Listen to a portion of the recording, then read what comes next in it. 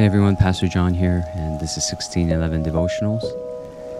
Let's take a moment to pause all that we're doing so we can turn our whole focus and attention upon God. God, we thank you for this new day filled with your new mercies. Lord, we pray that you would renew our sense of your nearness and draw us closer to you as we turn to your word. Help us hear you and follow you. We pray in your Son's name. Amen.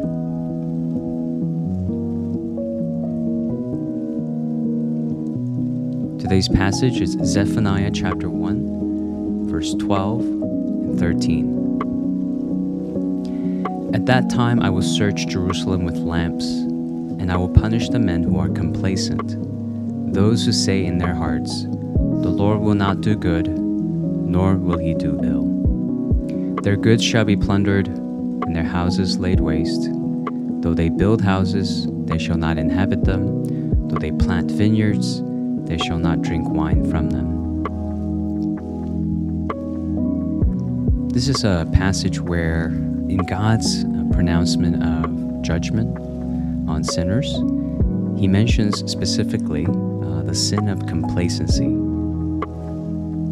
And the description given here is that those who are complacent say in their hearts, "The Lord will not do good, nor will he do ill." Meaning God will neither do what is beneficial or harmful to us, that he is, in a sense, utterly disengaged from our lives. And that's the complacent way of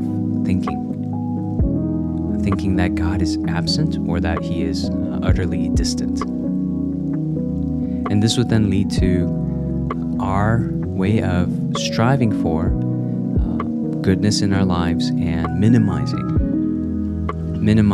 the harmful things, bad things in our lives, and therefore take all matters into our own hands and get busy with managing our way of life. And the first thing we have to acknowledge as believers is that it is possible to live that way and be completely detached from God's reality. And that is complacency.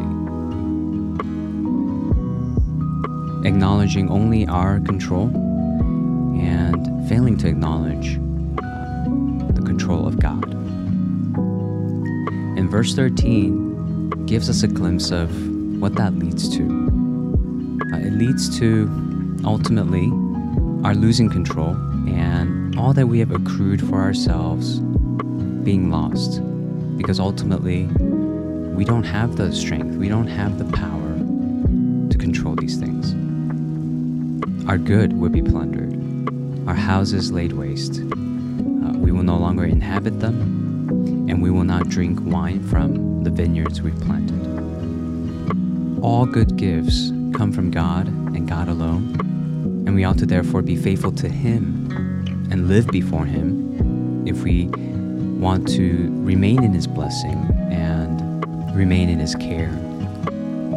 Complacency separates the goodness of God and all his gifts from God himself, and it places those things squarely in the domain of our own control. And God is saying, I will one day open your eyes to the reality that you were never in control of these things. And so the invitation here is to no longer be complacent, but to turn our eyes on him, to live faithfully before him and live obediently before him, knowing all that is good comes from God, and even the things that are bad are permitted by him, fall within his control, and for God's people, even those things will be restored ultimately. So let's turn our attention to God's control today and be freed, in a sense, from our need to be the ones in control. Our Heavenly Father, we confess to you that we mistake the good things in our lives with our efforts, our hard work, and our busyness, and our success at controlling our lives. God, we are reminded through your word, it is you who are in control, and we are still weak and fragile beings at your mercy, in need of your provision and your daily bread, and you're running this world. God, may we acknowledge you for who you are and truly live before you as your people. And rather than trusting in our own strength and knowledge, may we humbly rely on your strength and turn to your word for the knowledge of you. We pray all this in Jesus' name. Amen.